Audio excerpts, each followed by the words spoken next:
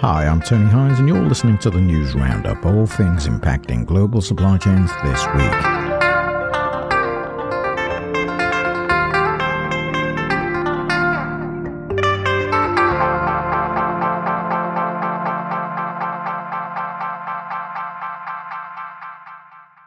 Hi, I'm Tony Hines, and you're listening to the Chain Reaction Podcast, all about supply chain advantage. Well, great to be here. It's Thanksgiving, of course, this weekend in the US. Hope everybody has a great Thanksgiving. And we've got Black Friday and Cyber Monday. Don't they sound exciting? Well, it's about retailers in the main getting rid of all that stock that they have, whether online or whether they're in physical space. Clicks, bricks and clicks, whatever. And they'll be trying to push down their inventories while everybody out there will be trying to grab a bargain as a consumer. Now, will that happen? Well, I've looked around and there aren't many terrific bargains out there that I can see. And sometimes a lot of those goods are already up for sale at these lower prices now, but they've been higher prices previously, but they've been lower prices too. So you have to be careful if you're a consumer and you're heading for your Black Friday bargain. And the question arises, and it comes around in recent times, nearly every year, when people say, is it really such a good thing to have these Black Fridays and Cyber Mondays? Well, obviously it pushes up sales for retail outlets, and they want to push their inventories out of the warehouse and into your homes. And then they've got only a short number of selling days in the biggest season of the year before it's Christmas. And when Boxing Day arrives on December the 26th, of course, that could really be make or break time. If they haven't sold all the inventory by then they've got a warehouse full of inventory that they'll have to sit on for maybe some considerable time, and that will cost them quite a lot of money. So if you ever wondered what Black Friday and Cyber Monday are all about, it's really all about that. In the past, Black Friday and Cyber Monday have been ways to stimulate extra sales during the high peak season, so to get even higher sales and increase profits. But is this a good deal for consumers? Well, if you look around at the deals on offer, probably the worst offenders are Amazon and Very, amongst others, who are putting prices that look lower to attract consumers to buy. But when you look at the history, they're not really low because they move these prices around all the time. And although they might have held higher prices for short periods of time for that particular inventory item, then the likelihood is that you could have bought it for the same price or a lower price at another time in the year. So are the deals as good as they look? No is the answer. And it's not just Amazon and Very. There are other retailers doing exactly the same. High street retailers, Currys, and if you look in the United States, retailers in the United States following exactly the same suit. So beware the Black Friday deal. Now, if you want to find out more about what you can do in the supply chain to manage peak season better, then you should listen to my conversation with Mario Paganini, and he's the VP Marketing from Stored.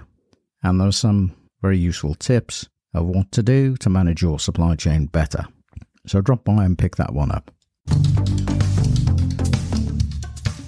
Train and engine service members of the Transportation Division of the International Association of Sheet Metal, Air, Rail and Transport Workers narrowly voted to reject the deal to accept the wage increase. The unit includes conductors, brakemen and other workers, and it joins 3 other unions in rejecting a deal brokered via a board appointed by the US President Joe Biden back in September. So it's looking more likely there's going to be an end-of-year rail strike in the United States.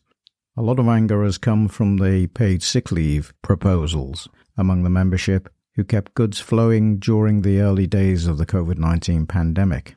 Labour unions have criticised the railroads for sick leave and attendance policies and the lack of paid sick days for a short-term illness. Unions asked for 15 days, and the railroad settled on 1 personal day. In recent times, railroads have slashed labour and other costs to bolster profits, and they are fiercely opposed to adding paid sick time, because that would require them to employ more staff.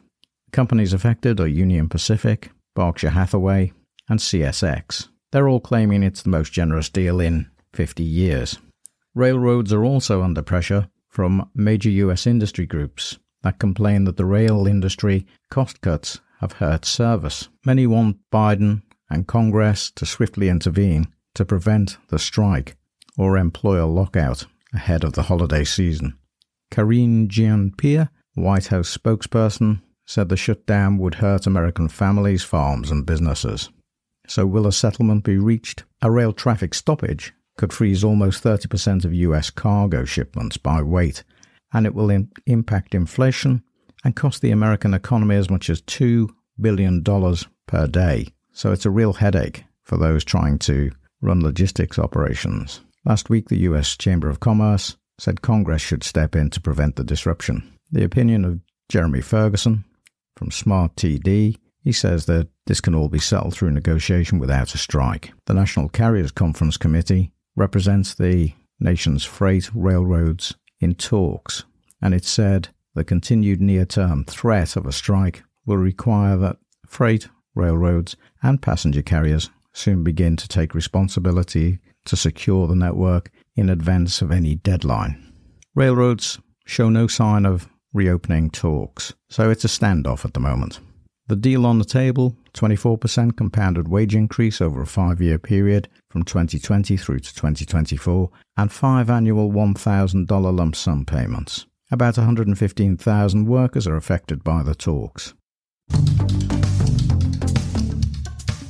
Saudi Arabia has claimed that it's not about to increase oil output, which would see prices reduced by about 5%. And many think that Saudi Arabia is trying to recover losses from previous times. So it's likely that oil prices are going to remain high. And Brent crude increased on this news by about 37 cents, or 0.4%. to $87.82. Saudi Arabian Energy Minister Prince Abdulaziz bin Salman said on Monday that they were unlikely to boost output. The OECD has said that the global economy should avoid recession next year. According to its forecasts, world economic growth will slow from 3.1% this year to 2.2% next year, before accelerating to 2.7% in 2024. So they're not predicting recession, according to OECD head Matthias Cormann.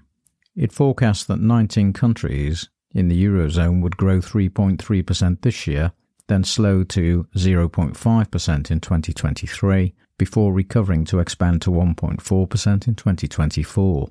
And this is better than the outlook when the OECD produced its last forecast in September, when it estimated just 3.1% growth this year and 0.3% in 2023. Germany's economy is highly dependent on Russian energy exports, so I'm not quite sure how they've squared the circle here. The French economy is far less dependent on Russian gas and oil and is expected to grow 0.6%.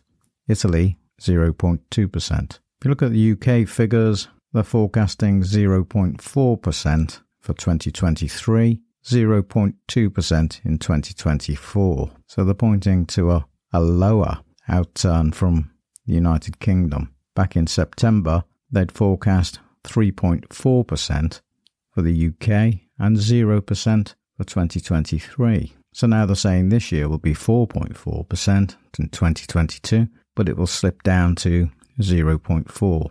These are just forecasts, so how accurate they are remains to be seen. The United States is expected to grow 1.8% this year, 0.5% in 2023, and return to 1% in 2024.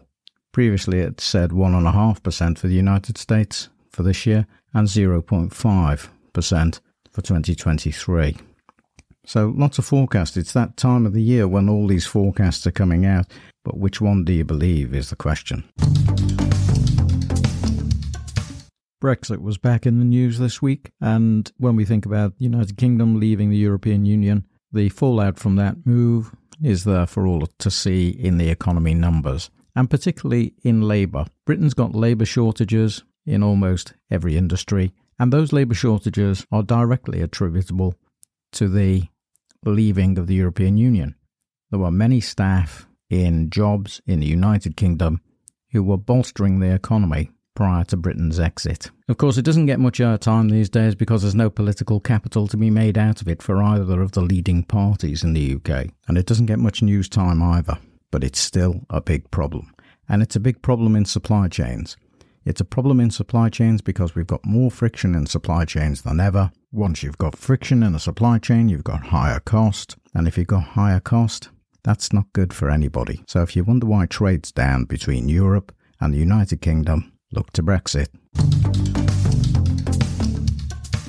Regulators have been turning their attention to environmental, social and governance, ESG, and in particular to the providers of certification of ESG credentials. That's because there's heightened awareness about ESG, and if you get the sign-off from an assessment company that your company meets all the conditions and is doing pretty well, that can attract investment funds into the company.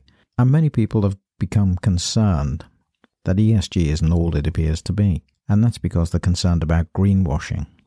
Lots of companies have the right words, say the right things, put the right comments on the website, but actually in reality they're not doing very much. But if a certification is received from a provider, then that doesn't really matter as far as the company goes, because they can say they're meeting all their ESG targets. And so financial authorities in the European Union, in Japan, and in the United Kingdom all want to see tighter regulation of the ESG certification provision. Now, if you don't know what ESG is, you can take a look on the Chain Reaction podcast site, and you'll find a 5-minute episode explaining the ESG concept. So pick that one up and get up to speed. Australia ratified its trade deals with the United Kingdom and India this week. The trade deal with the United Kingdom is mainly focused on agricultural produce, and it will allow movement for service sector professionals too. That was signed back in 2021. The Indian trade deal allows 85% of Australian goods to enter India without tariffs. The Australia-India deal is worth exports to India of about 12.6 billion Australian dollars or 8.3 billion US dollars. And that was signed in April this year. Now, we've had a few really good episodes in the past few weeks, and if you want to drop by and pick those up, I suggest you do that. There's one on peak season demand where I talk to Mario Paganini from Stored about that peak season demand and all things in the supply chain, the things that Stored are doing to make the supply chain of the future today. There's also an episode on leadership, and so if you're an aspiring leader in the supply chain space, then I suggest you take a listen to that too. And there might be some tips that you pick up, or it might just be entertainment for you. You might already be a good leader. And of course there's all the recent news roundups. If you haven't caught up with those, catch up with those too. Well, I just want to tell you about some exciting things coming up in December. As we move towards Christmas, I'm going to do a year in review. And the year in review for Chain Reaction has been quite an exciting one. Lots of disruption as we've come out of the pandemic lockdowns and things have cranked up, but not in the way that everybody expected them to. There's been some changes that perhaps we didn't expect, particularly the invasion of Ukraine. And that's caused all kinds of disruption in Europe and, of course, in other parts of the globe. And then there's been continued lockdowns in China, and there's been lots of other things happening. So I'll be playing you some of the best clips from the previous episodes of Chain Reaction throughout the year to give you a flavour of what's gone on, and you can stop by and pick up the year in review about the 20th of December. Royal Mail in the United Kingdom is striking, has a number of strike days in the Christmas period. It starts this week on Thursday and Black Friday. Deliveries are going to be disrupted by 10 more strike days at the busiest time of the year for postal services. So if you don't get your Christmas card from me this year, you'll know why. Royal Mail has already said it's made its best and final offer But the union's holding out. The Communication Workers Union continues to fight for a better deal. So this will affect Black Friday sales, delivered by post, and also Cyber Monday too. Strikes have already cost about £100 million, according to Royal Mail, and they've threatened to withdraw the pay offer unless a settlement is reached. The CWU represents 115,000 workers at Royal Mail, and they rejected a 7% pay offer over 2 years. This all happening at a time when letters don't make the Royal Mail any money. People are sending 60% fewer of them than they were in 2005. And the company wants to switch focus to parcels. It also wants to rearrange working practices, and it only wants to operate a 5-day week. It would mean a number of redundancies, probably. The parcel delivery service would have to continue with a 7-day week if it wants to be competitive with other privatised firms offering similar services. The Rail Workers Union in the United Kingdom is also on strike. This has been going on for some considerable time, but there are 48-hour period strikes on the 13th, 14th, 16th, 17th of December, and the 3rd and 4th and 6th and 7th of January. 40,000 workers will walk out, and there's likely to be disruption in the Christmas period, just when you want the railway. Government needs to sort this out. There are also civil service strikes in the United Kingdom in many of the government departments, and they're going to be continuing throughout December. So if you want your passport or your driving licence or anything else, or you want to reply from the other departments, you better get a move on. Well, Foxconn, who are Apple's largest manufacturer and assembler in China, are experiencing production difficulties. According to news sources, the company could now see more than 30% of the site's November production affected, and that's up from an internal estimate of up to 30% when the factory worker troubles began in late October. A spokesman said, "The site is the only factory where Foxconn makes premium iPhone models, including the iPhone 14 Pro, and it's unlikely to get back to full production by the end of the month." The iPhone factory has been grappling with strict COVID-19 restrictions, and that's fueled a lot of discontent among workers and disrupted production ahead of Christmas and January Lunar New Year holiday. Many workers have been put into isolation or they've left the plant, and there were protests at the plant earlier in the week. This is putting pressure on Apple's ability to deliver products for the busy holiday period. On Wednesday, workers, most of whom were new recruits hired in recent weeks, clashed with security personnel at the Zhengzhou plant in central China. And many claimed to have been misled over compensation benefits at the factory, and others complained about sharing dormitories with colleagues who tested positive for COVID. Foxconn apologised for a pay-related technical error and later offered 10,000 yuan to protesting new recruits who agreed to resign and leave. The source said more than 20,000 workers, mostly new hires, not yet working on production lines, took the money and left. There were videos posted on Chinese social media on Friday showing crowds and long lines of luggage-laden workers queuing for buses. "It's time to go home," one person said. Foxconn was formerly known as Hon Hai Precision Industry. They declined to comment. The plant, before all this trouble began, employed more than 200,000 staff.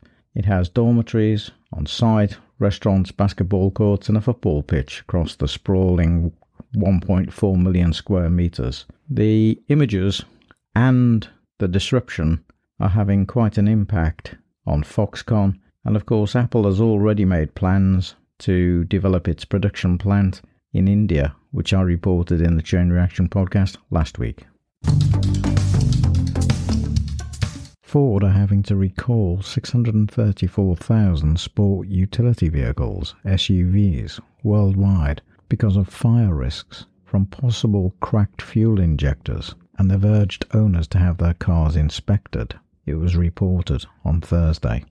America's number 2 automaker, by sales, said the recall covers 2020 to 2023 models, Bronco Sport and Escape SUVs with 3-cylinder, 1.5-litre engines, including many that were also recalled in April because an oil separator housing could crack and develop a leak, which could cause engine fires. Vehicles repaired under the earlier recall will still need the new recall fix.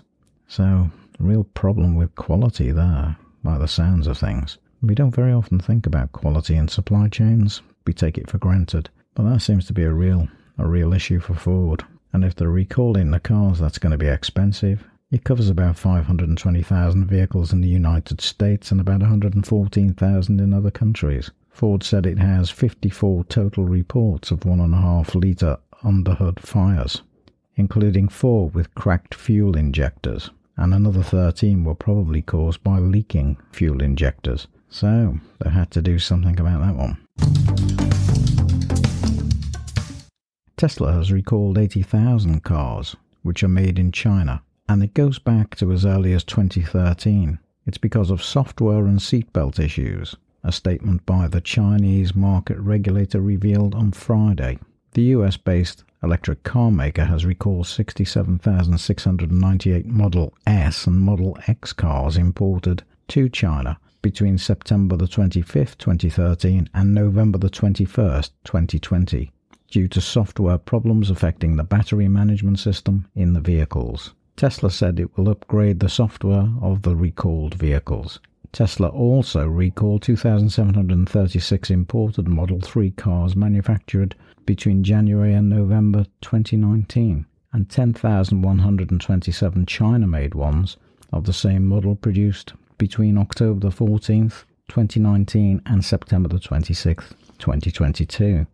That's because of faulty seatbelt installation, which Tesla will check and reinstall, it said. Back in April, Tesla recalled a total of 127,785 units of Model 3 cars in China, citing potential faults in semiconductor components that might lead to collisions. So some big problems there arising for those Tesla recalls. Amazon sites in Germany and France are experiencing disruption as workers down tools on the Black Friday as part of a move across the world to target the online retailer. The Make Amazon Pay initiative, which made the call for strikes, said industrial action was planned in more than 30 countries, including the United States. In Germany, there have been demonstrations at 9 out of 20 Amazon warehouses in the country. Although on Friday morning the company said the vast majority of its employees in Germany were working as normal. In France, the SUD and CGT unions called for strike action in the country in 8 warehouses. Amazon France said there had been no sign of disruption to operations so far. 2 French union officials said they were not expecting a big turnout because the rising cost of living was driving employees to seek overtime. So, caught in a dilemma whether to strike or get overtime because of cost of living. The Verdi union called the strikes in Germany and demanded the company recognise collective bargaining agreements for retail and mail-order trade sectors. It also said that further collective agreements on workers' well-being were necessary too. French unions want higher cash bonuses for the period preceding Christmas, because this is a period in which employees at warehouses are asked to do a lot of overtime work. A spokesman for Amazon in Germany said employees are paid well and they have development opportunities in a safe and attractive working environment. The starting pay for warehouse operatives in German warehouses is €13, which is about $13.52 per hour, but they get bonus payments on top of that. The average wage after 2 years of working for them is about €35,000 gross. Amazon's also in the news about closing down Amazon Food, a business the company was trialling in the southern Indian city of Bengaluru. It said they were going to discontinue that operation, so it mustn't have been very successful, the trial, what we can gather from that. It's perhaps more to do with the economic times, really, and perhaps in better times it might have worked. So perhaps I'll come back to that one later, but it's interesting they haven't been able to make it work. It's not often you can say that about Amazon. Most of the things they trial seem to become successful operations. Well, with Thanksgiving weekend It was expected that Black Friday would see many shoppers turn out in numbers to grab a bargain, but apparently it was reported from a Target store in Raleigh, North Carolina, that only 20 people have come through the self-checkout so far. The heavy rain seems to have put people off between 6 and 8 a.m. on the Friday. Maybe it'll improve as the day moves on. 166 million people were planning to shop for Thanksgiving Day through to Cyber Monday. According to the National Retail Federation in the US, almost 8 million more than last year. But the sporadic rain in parts of the country seems to have put people off. So even shopping, you see, depends on the weather. In New York, it was cloudy with occasional light rain, and employees were seen waiting inside stores for the crowds that hadn't yet arrived. But we'll have to assess what the turnout was like after the weekend has happened. It's a bit like a sports game. You might start off slowly, but it could end with a flourish. Walmart has certainly ramped up its marketing for the holiday period, and it's purchased quite a lot of ads on Twitter and Instagram, trying to stimulate interest during National Football League games and on billboards near New York City's Penn Station.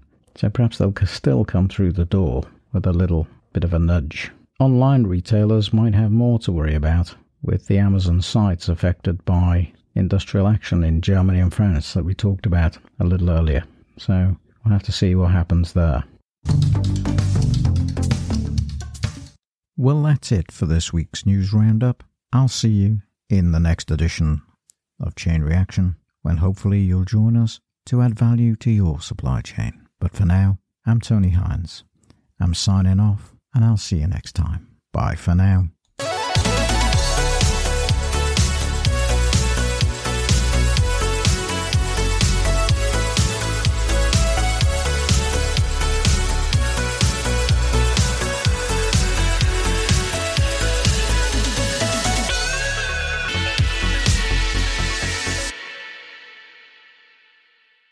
The Chain Reaction podcast was written, presented and produced by Tony Hines.